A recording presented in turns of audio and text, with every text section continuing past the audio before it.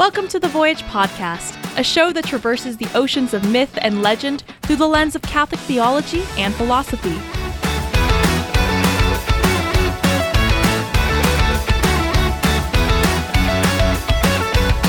Come aboard as we set sail in pursuit of the heroic life and Christian virtue, with your hosts, Mike Schramm and Jacob Platty. Hey everybody, welcome back to part 3 of our conversation on the dark night of the soul, the spirituality of Batman, how it relates to Christianity, mythology, those sorts of things. I'm your host, Mike. And I am Jacob. Did we call it the Dark Night of the Soul last time? Because that's... You know what? We're going to have to retroactively put that on the other two. It's going to be Dark Night of the Soul Part 1, Dark Night. Just because it's too good of a title, we have to use it for... Good. And it's a continuity thing, too. So we have to, what's that called? Retcon? Retcon. We're gonna Hey, we're already retconning our stuff. That makes me feel like a big boy, right? I thought you were gonna say that makes you feel like an Old Testament priest going back into the Pentateuch, but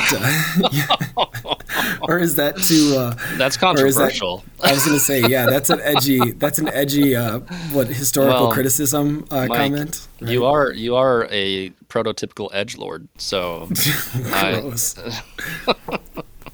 I was, you know what though? That's because my podcasting heroes are now, the Lord of Spirits, apparently two different hosts, which maybe that needs to get cut out too. I don't know, but anyway, I'm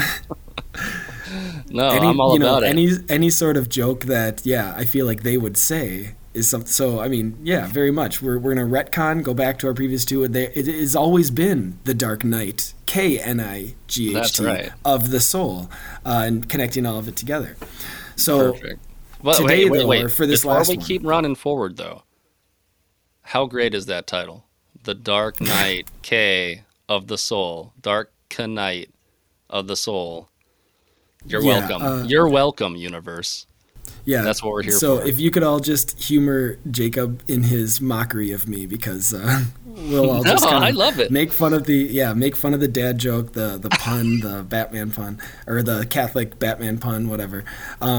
So and it does very much fit into, especially our second conversation where we were talking about apophaticism and darkness and mystery, and that's very much, if you look at the theological Dark Night with just the N, no K, Dark Night of the Soul, it's very much has to do with what we were talking about with Batman, right? And how it's entering into the mystery, it's that darkness, it's how that can be purifying as well, and it's purifying, you're wanting God for God's sake and not just for the gifts that God can give you.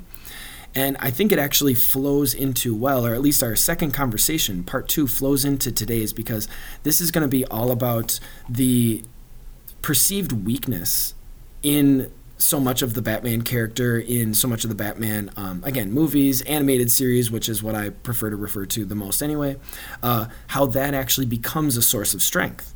And so there's obviously some theological undertones to that, which you can actually get in the mini-sode that goes along with this conversation. I try to release 1 or 2 mini-sodes for each of the conversations Jacob and I are having. He just can't quite talk enough during these episodes, so we gave him his own thing so he could just get it out. He's got to vent. He's got to theologically vent, or else the pressure builds. Well, and it's kind of a favor to Jacob and to all of you guys, because if it weren't for those, these episodes would be that much longer. These conversations would be longer. And so I figure if somebody wants to nerd out with me on some of these things, they can go into those, in between times. And they're only about 20, 25 minutes or so. But fair. This one is on kenosis. And so it's that emptying, that self-emptying, right? You're making yourself weak in order to, fulfill some greater purpose, so to speak. And so that the mini-sode is on kenosis. This conversation, we're not going to go into all of the background of, where kenosis comes from, where it comes in the Bible.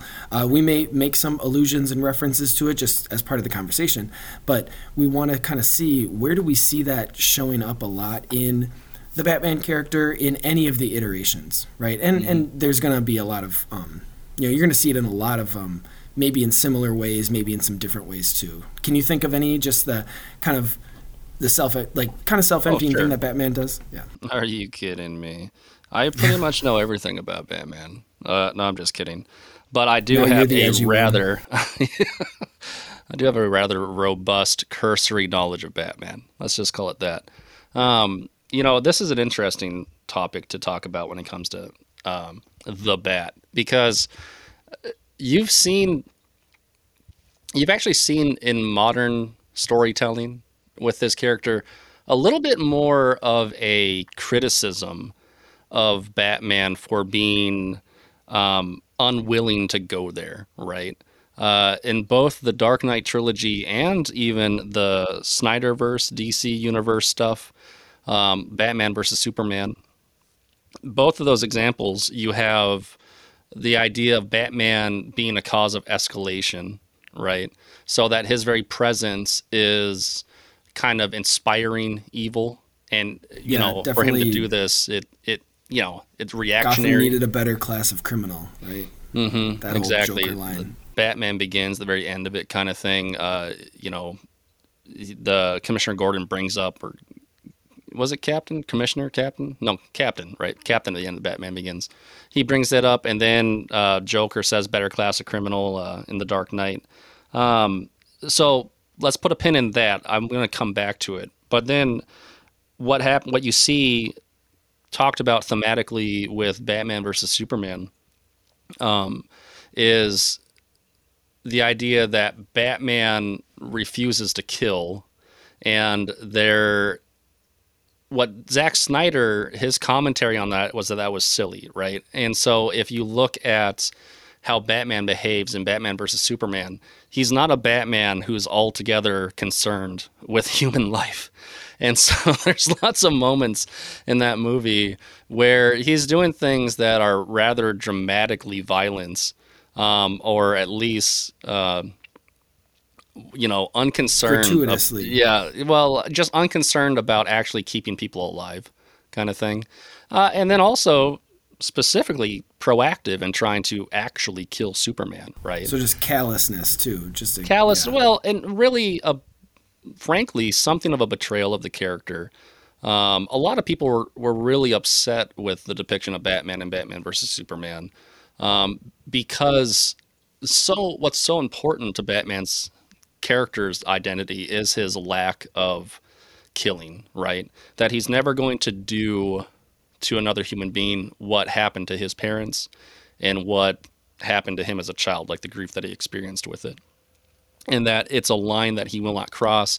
Another reason why he doesn't kill people, beyond just not wanting to be an imitator of the murderer of his parents, is that he's afraid of crossing that line. That it's basically the only thing that keeps him from just becoming a full-on lunatic, right?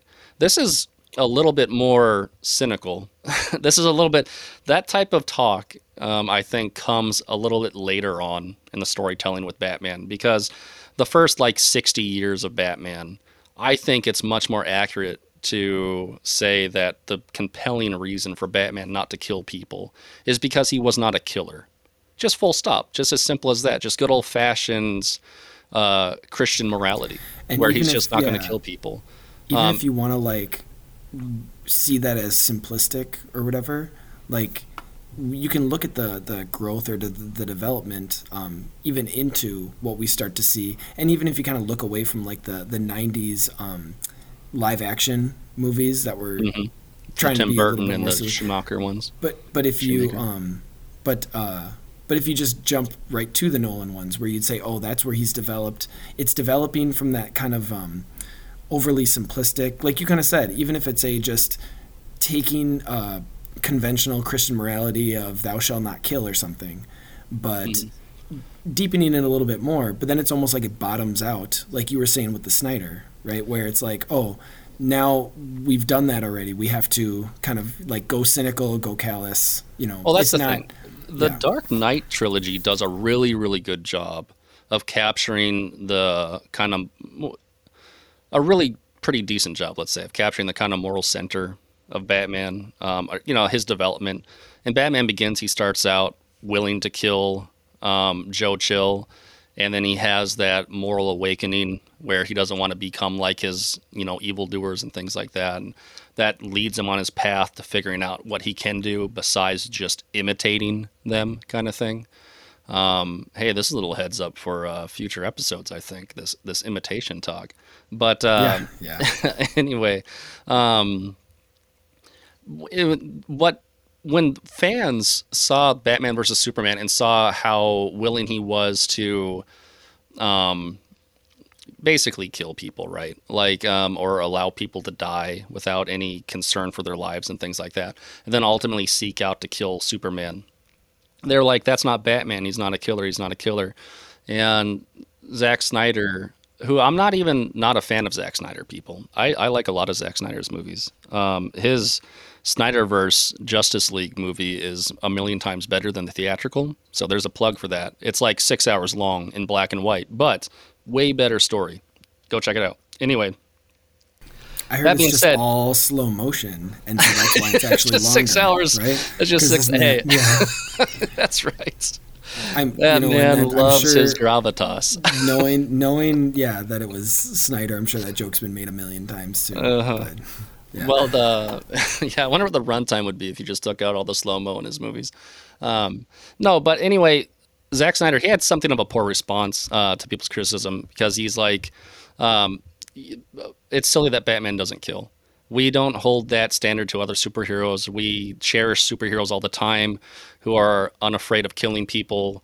Sometimes you just got to kill bad guys, and there's nothing wrong with that.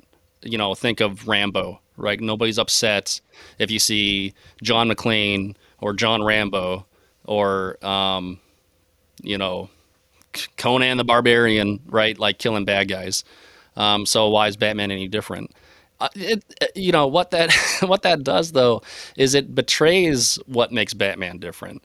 It kind of betrays how much knowledge Zack Snyder was able to internalize, at least, about what makes Batman special. Well, it's a disrespect for the mythology, right? It's a disrespect for them.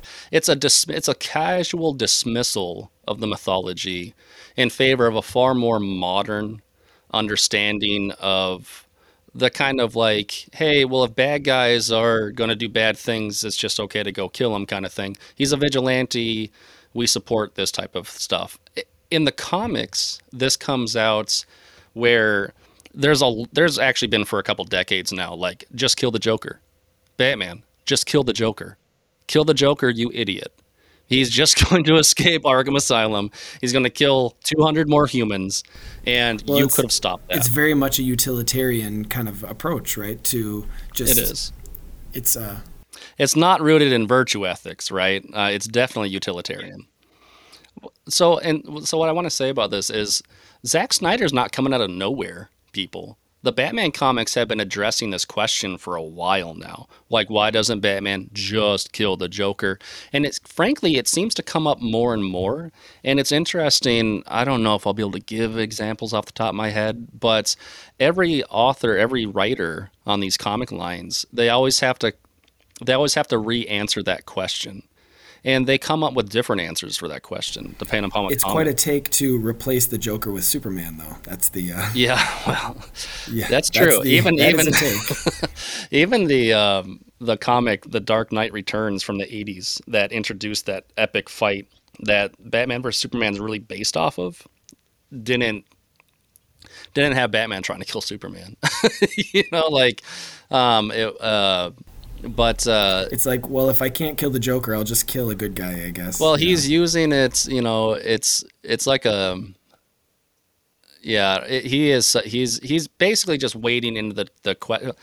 He isn't even wading into the question. He's just giving his answer. Zack Snyder is like, no, I think Batman should kill people. Or at the very least, I think Batman should be unconcerned with the lives of evil people.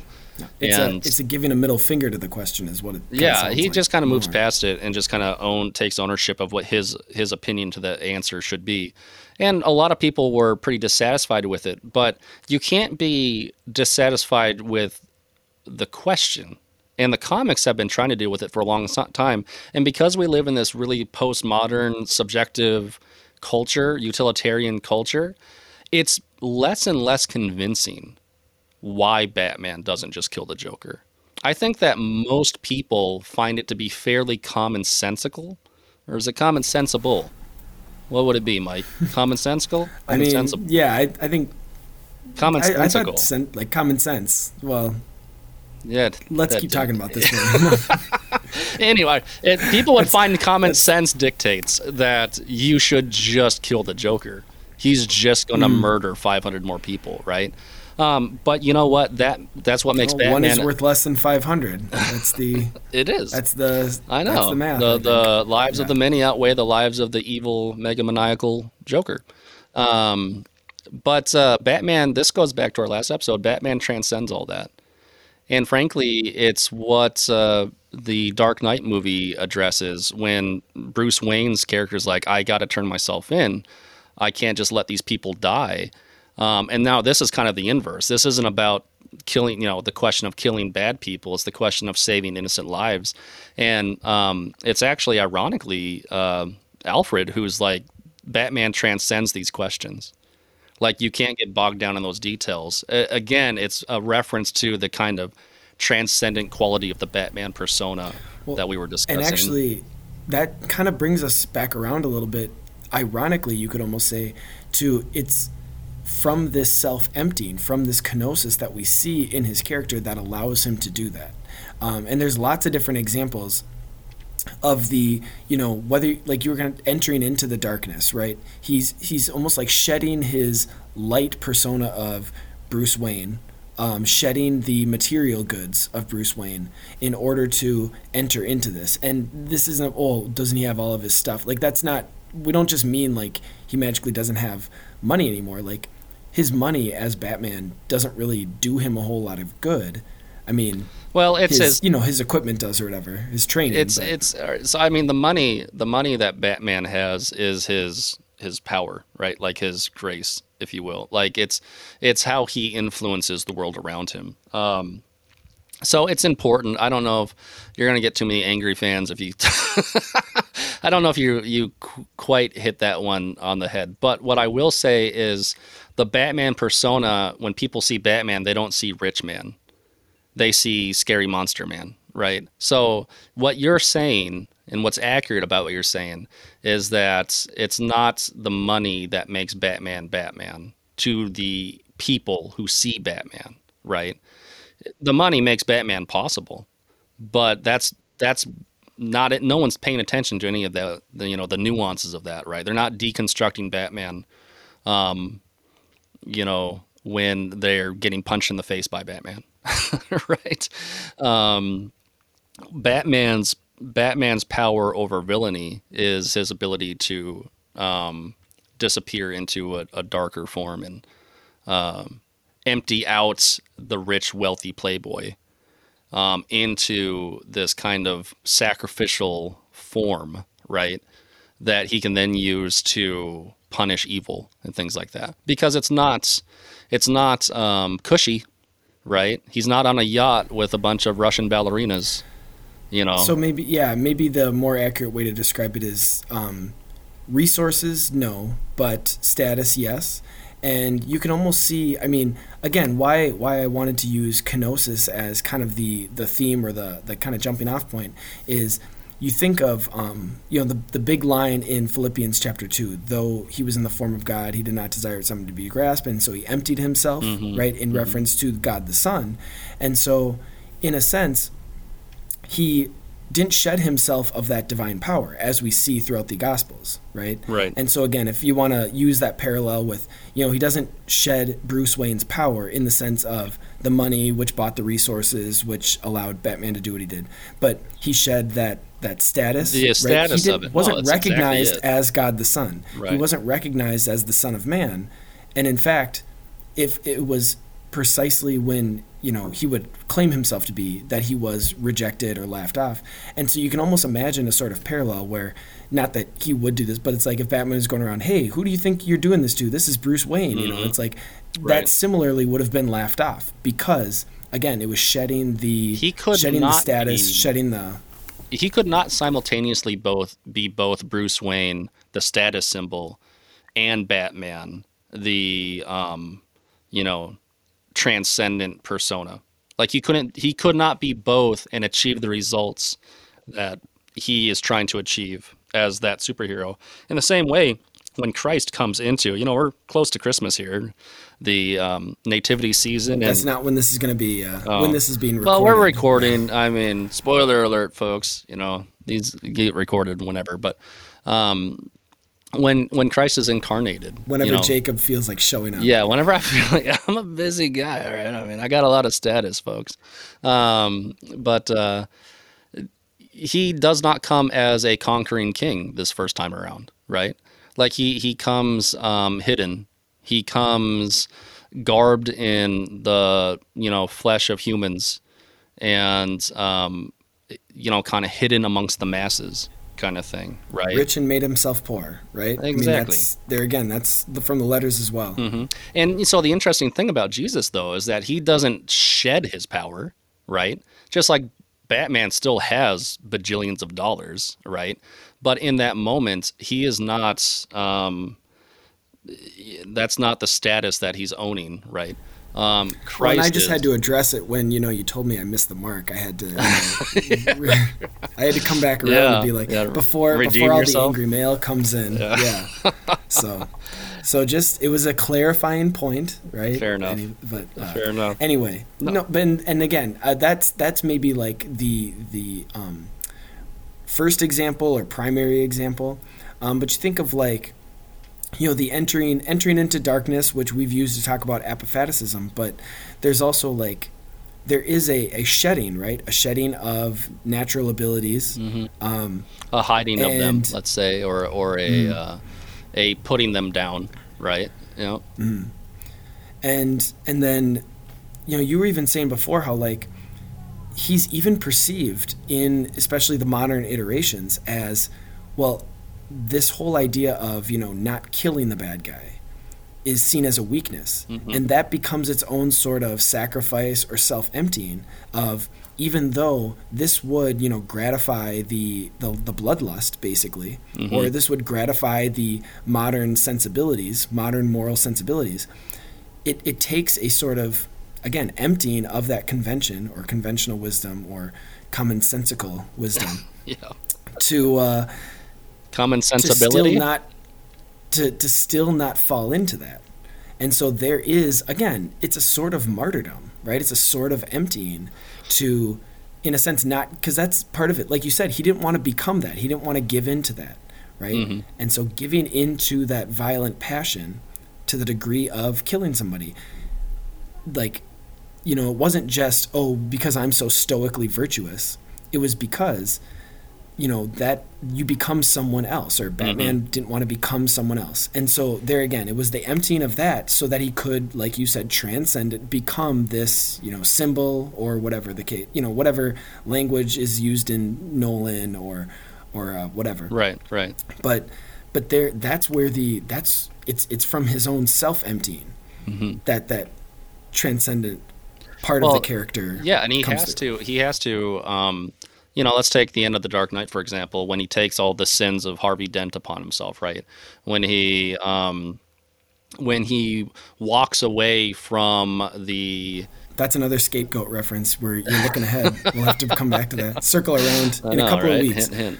We'll preview the next episode too, everybody. Scapegoat. Might that's as well at this point. I mean, shoot. But, like he... oh, did I lose my train of thought now? Look what you did. Sorry, he takes on the sins of Harvey Dent. No, you're good. Like, so this idea that he's self-emptying, he doesn't want to do that, right? Like, his goal was not to go become the scapegoat of the Joker and Harvey Dent. That was a sudden choice that needed to be made in the moment. But you could describe Harvey Dent as a fall sort of thing. Yeah. And they literally fell too, actually. They fall off that, at the very end, they both fall off the, wow, bro. You forgot to wink at the camera. I forgot to wink at the camera when I said that. Yeah. But no, it is a fall from grace, certainly, right? I mean, mm-hmm. he's pre-fallen man. And then it's this, my Gotham, why have you forsaken me? Anyway? He he entertains the serpent though in that one. And what has to happen is, Batman has to take on the sins of Harvey Dent, like you said. I mean, it's almost, honestly, it's actually, it's even more perfect than we weren't even really originally thinking about this or talking about this. Yeah, I mean, this we have rough outline notes, but the conversation, which frankly, it's pretty meandering, right, everybody? So that's okay. That's what we're signed up for here. But yeah, the conversation goes where it wills, and you uncover these parallels. And I mean, you can say that we just made that up, but I don't think that's an accurate description of. This is these types of eternal truths. They just kind of permeate good fiction. They permeate good characters, and I think that an enduring symbol like Batman, an enduring character like Batman, is going to be chock full of these perennial revelations of kind of divine truth, let's call it, the kind of foundation of the world kind of stuff. And that's what interested me in having these talks to begin with, is to point out the through line, the undercurrent that we find in these stories. And we're barely scratching the surface, because honestly, it almost feels like we're going back to the shallow end when I bring up kind of my next thing of like the refusal of conventional weaponry, Well, but like that very much is a canonic moment too, right? I mean, it goes to the heart of the whole refusing to kill. It goes to the heart. It's a similar, it's a parallel.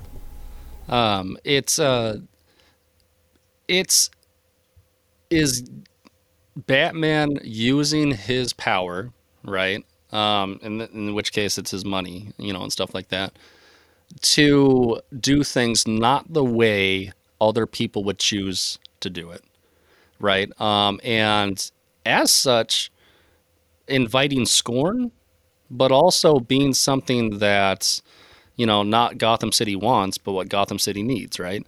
One of my favorite things about, let me rephrase that. One of the things I like the most, let me rephrase it a third time. There's a line in Scripture where... We'll get there. Yeah. There's a moment in the Beatitudes where Jesus says, "Blessed are the meek, for they shall inherit the earth," right? It's a pretty famous one.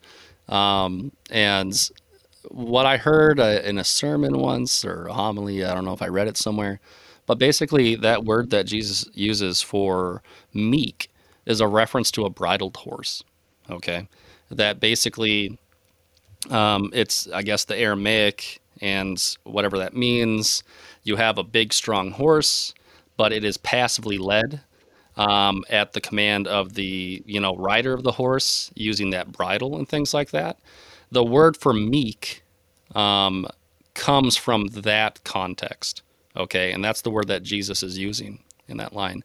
In other words, I think that nowadays especially, but maybe it's been that way for a long time, people think meek equals the word weak, that it's a synonym. Meek and weak are synonymous, right?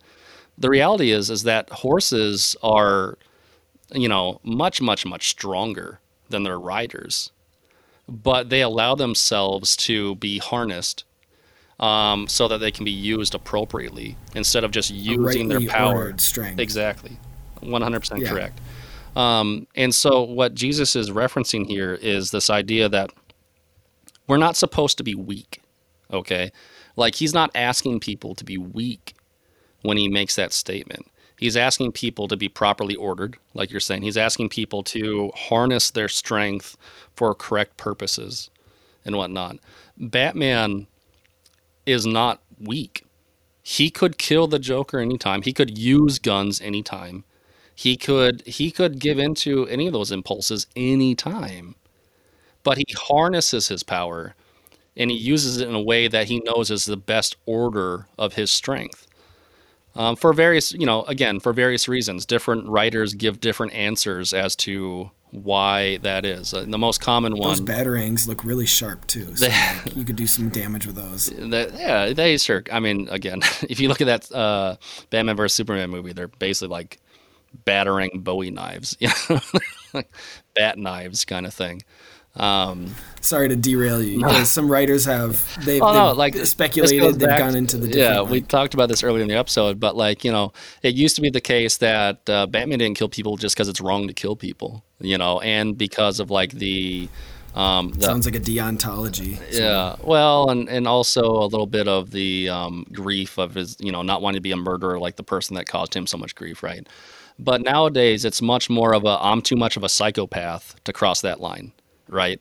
You see a lot more people responding with, no, you see, he can't let himself kill people because if he did that, then he would just never go back. And he would basically paint Batman as literally a psychopath, right? As if he's already crazy. He's already crazy. He's just he's a psychopath that harnesses his bloodlust.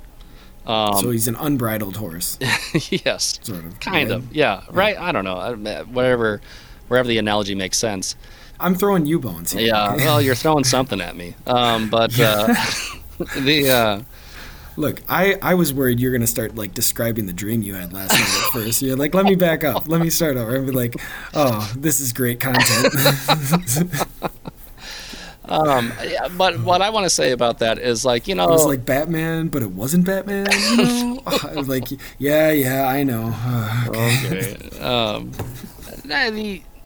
That strikes me. Listen, I think there's a place for that line of thinking where it's like Batman recognizes a proclivity towards a kind of sin in himself, and he doesn't want to give it an inch. He doesn't want to lean into. So there's redemptive connotation to that line of thinking, but I also that was perfect setup. Just keep going. I'm pulling the veil back. But go ahead. I think that it betrays more than anything modern writers' inability to understand that Batman doesn't kill people because Batman is still fundamentally a good person, whereas they view Batman as a psychopath that is harnessing his psychosis for good.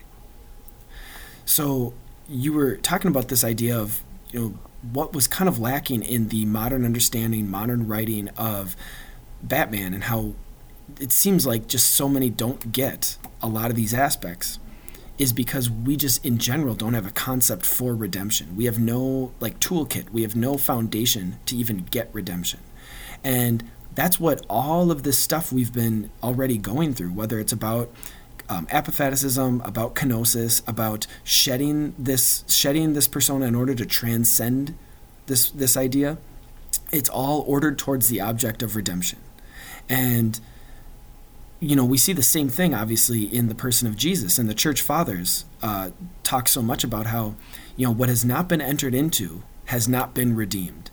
And so they make such a big deal about how God the Son had to enter into every aspect of humanity, right? Mm-hmm. All the uncomfortable parts of it, all the difficult parts of it, including the most difficult part of death itself. It was essential that the Son of Man entered into death. And this is why you'll find in both of our historical traditions, Orthodox and Catholic, there's a theology of Holy Saturday, mm-hmm. a theology of not just Jesus' death, not just him dying, but him being dead for that day, right? And it is almost scandalous that he was dead for for all of Holy Saturday, but he had to enter into death, mm-hmm. into the very depths of it. And why? In order to redeem it. Mm-hmm. And you mentioned this before. I actually love that you had the line, Gotham, Gotham, why have you forsaken me, sort of thing, because that's ultimately what was being redeemed. Mm-hmm. Mm-hmm. I mean, yeah, there's individual people of Gotham, and I'm not even going to sit up here and try to claim that Batman was thinking, oh, if I just keep saving the Joker, he'll eventually, convert, or he'll eventually repent or whatever. I'm not even going to go that far necessarily, right. But he was entering into the darkness of Gotham in order to save Gotham. Right, and not just as a collective, but we see it in every individual episode. It was to save that person of Gotham. It was to save that person of Gotham. Mm-hmm. And I think there is something to be said about him not killing the people, because it does give them that opportunity for repentance. Not that they, and honestly, I'd be hard pressed. You can probably think of a better example than I can of somebody who actually does. I think, gosh, and again, I'm thinking animated series. Does the Mad Hatter repent at the end? I don't remember now. Like after he gets, because they do have a couple of interactions. Let's hear. Really good. I know we talked about the Mad Hatter in part one. Maybe the most obvious one that comes to my mind is somebody like Catwoman becomes much more of an anti-hero than a straight up villain throughout both in the animated series and in comics. But Harley Quinn becomes something. But his goodness is confounding, like to Catwoman. That's true. They're not the same. Batman's goodness is confounding to Catwoman, and so there again, there's that sort of scandal of the self-emptying, scandal of his goodness. And I'm even thinking in the Nolan, you see that, but in the animated series, I think you do too. So. Well, it's funny. Actually, I'm glad you brought the Nolan. I wasn't even thinking about the Nolan. She actually does have much more of a redemptive arc in the Nolan movie. In the Nolan movie, she's going to bounce. She's going to leave Gotham to its fate. It's going to get blown up in a nuclear, thing. And it's his goodness, his unadulterated goodness, his self-sacrifice that brings her back around, right? And then they have that kind of beatific happy ending, epilogue. So it's very fitting from a theological perspective, or at least in this conversation, what Nolan does in that third movie. But there is also the Robin character in the Nolan movie. Why can't I think of the guy's name though? He's the police officer. Joseph Gordon-Levitt. I don't remember his name in the movie though. Oh, sorry. Whatever. No, but JGL over there. He's an example of someone who is inspired by Batman and goes on to his patience is rewarded, when Batman comes back and, delivers the city and things like that. And then ultimately he goes and takes over the role, right? Well, and he's, of course, a parallel because he's entered into many of those same darkness. Like he was part of the orphanage, he became a cop, and he was seeing all the corruption. And so he, in a somewhat similar but also, distinct route, enters into that sort of darkness that Batman did, just, in his own unique And there's way. interesting, all right, so then one thing that we've just never gotten around to in any of these episodes, which could be an entire episode unto itself. Maybe, who knows? Maybe there's a part 4 out there, folks. We'll give it some time before we go. But, we'll revisit Batman. Would be his extended Bat family, like the Robins, Batgirl, Commissioner Gordon even. The relationship that Batman has with the people within his circle of influence is fascinating subject matter. I mean, to condense something for this particular conversation, all the Robins, communion of saints. No, it's totally true. No, that's exactly or divine filiation. It's divine filiation. The most obvious parallel is the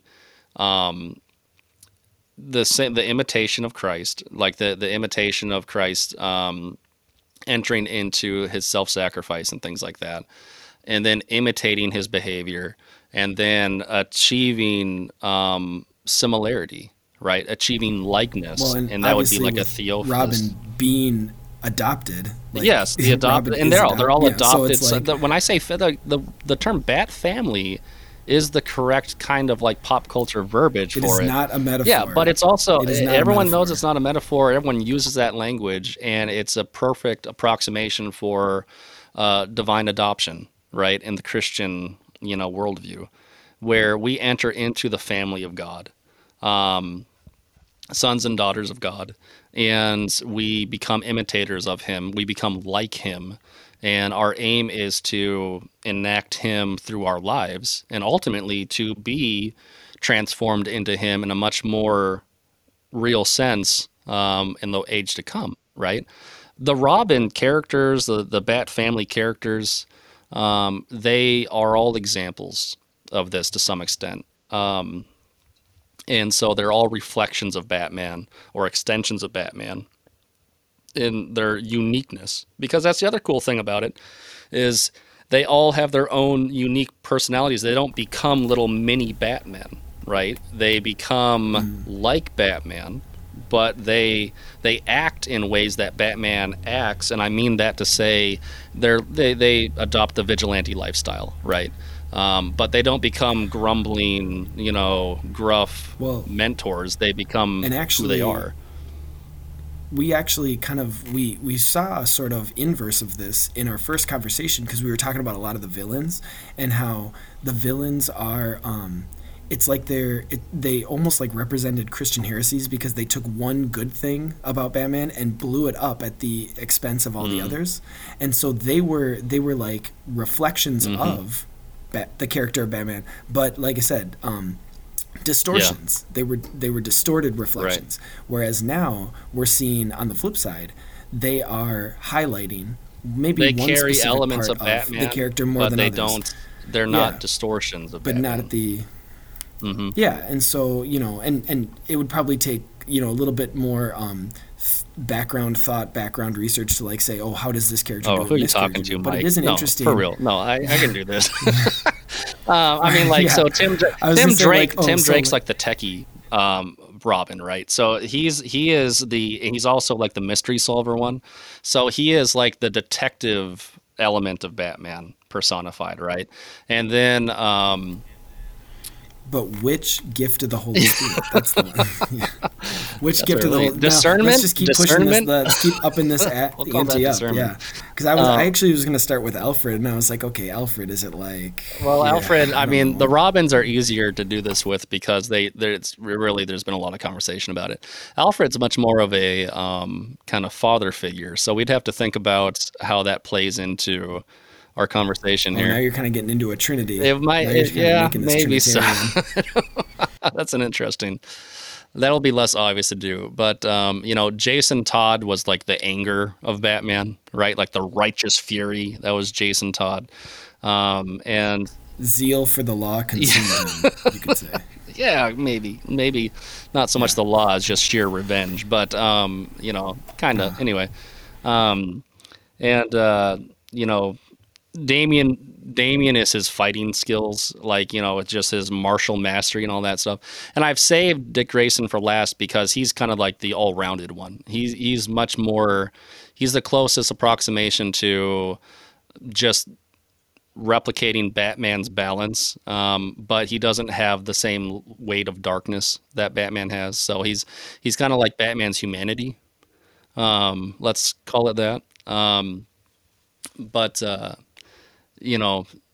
they're all reflections. Honestly, yeah, I mean, it's not going to be for a little while, but I do see us coming back to this. We didn't even get into Batgirl. We didn't get into some of the other lesser-known Robins. We didn't. There's a lot you could talk about with the Bat family. We didn't get into Ace the Bat Hound. So the way that we humans elevate the animal kingdom. Oh yeah, we can maybe take a more positive. We could take a more positive perspective on just the role of animals when it comes to mythology in general, really, right? Because I mean, there's a long history of that sort of thing before we started putting them in comic books, and not even just as like a cute or convenient like helper, but that just like animals played specific roles in mythology and they tell us something about the ancient people, but they also told the original hearers something about the world or themselves, or the virtues. Where I'm coming from on this, I don't think I've mentioned this to you yet, but I've finally gotten around to reading through the Space Trilogy by C.S. Lewis. Oh, they are, so good. And there's common themes in that about like the relationship of the kind of image bearers, like the now. And like the animal kingdoms in all three books, like there's a reference to the relationship that the intelligent creatures have with the animals around them and how we bring them into a Garden in Eden type relationship, unfallen man. It's kind of like, I mean, I think out of the Silent Planet and Paralandra, it's almost like if you took the Magician's Nephew Chronicles of Narnia story and like made a grown-up version, it would be those two books. That's interesting. Now I would say that that Hideous Strength is it kind of takes a little bit of a turn. I'm only halfway through that book, so don't. Okay, I'm not giving anything away. When I first read through the series, number 2 was my favorite, and then when I did reread the C.S. Lewis space trilogy, That Hideous Strength is now, and it's been a couple of years, but once I remember the most recent time I went through it, number 3 was my favorite. It's the most like dense, adult most fiction, profound. I would say, like they're all more adult than the Narnia books are, but it's much more of a political thriller almost. But what it does have is they have animals. There's like a bear. There's a bear living with the. It's kind of like a narrative. Oh yeah, no, because we were talking about animals, but it's almost like a narrative version of his Abolition of Man essay. And again, I don't know where the story goes, so I'm not sure if that's like where he's going to go with it. But it's almost like him. I won't go any further. No, than that, and I'm just I'm obviously going to be right or wrong on this guess, but like it's very apocalyptic feeling. The whole book is a very apocalyptic. Has a very apocalyptic sense to it. So I don't know how literally. None of you guys can see. Jacob's not even looking at the camera, but he can't see how big my smile is right now.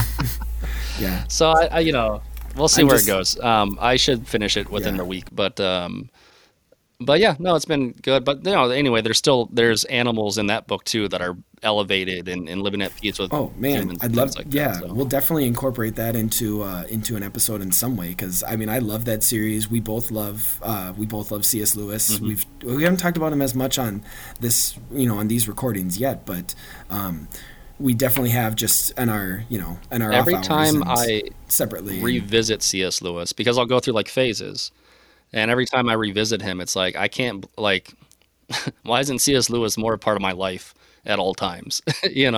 His writing is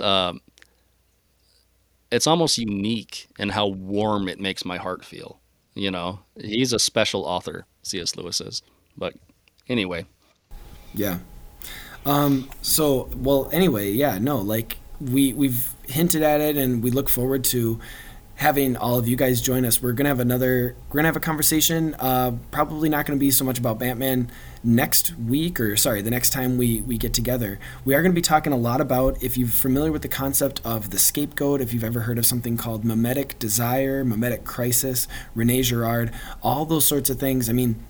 It very much lends itself not only to history, as Girard kind of talked about, but to fiction, mythology, and obviously there's going to have a lot of parallels to the Bible, Old Testament, New Testament, some obvious ones. We're going to talk about all that sort of stuff next month or going into the next couple of weeks. Look forward to having all of you guys join us. Look forward to talking with Jacob about it. I enjoyed this with you. I know you enjoyed Batman. Even if I had just sat here quietly, which I couldn't do, you would have enjoyed enjoy this while it lasts. These might be the only episodes where I actually talk more than Mike. Time will tell. Yeah. Time will tell. Yeah, we'll see.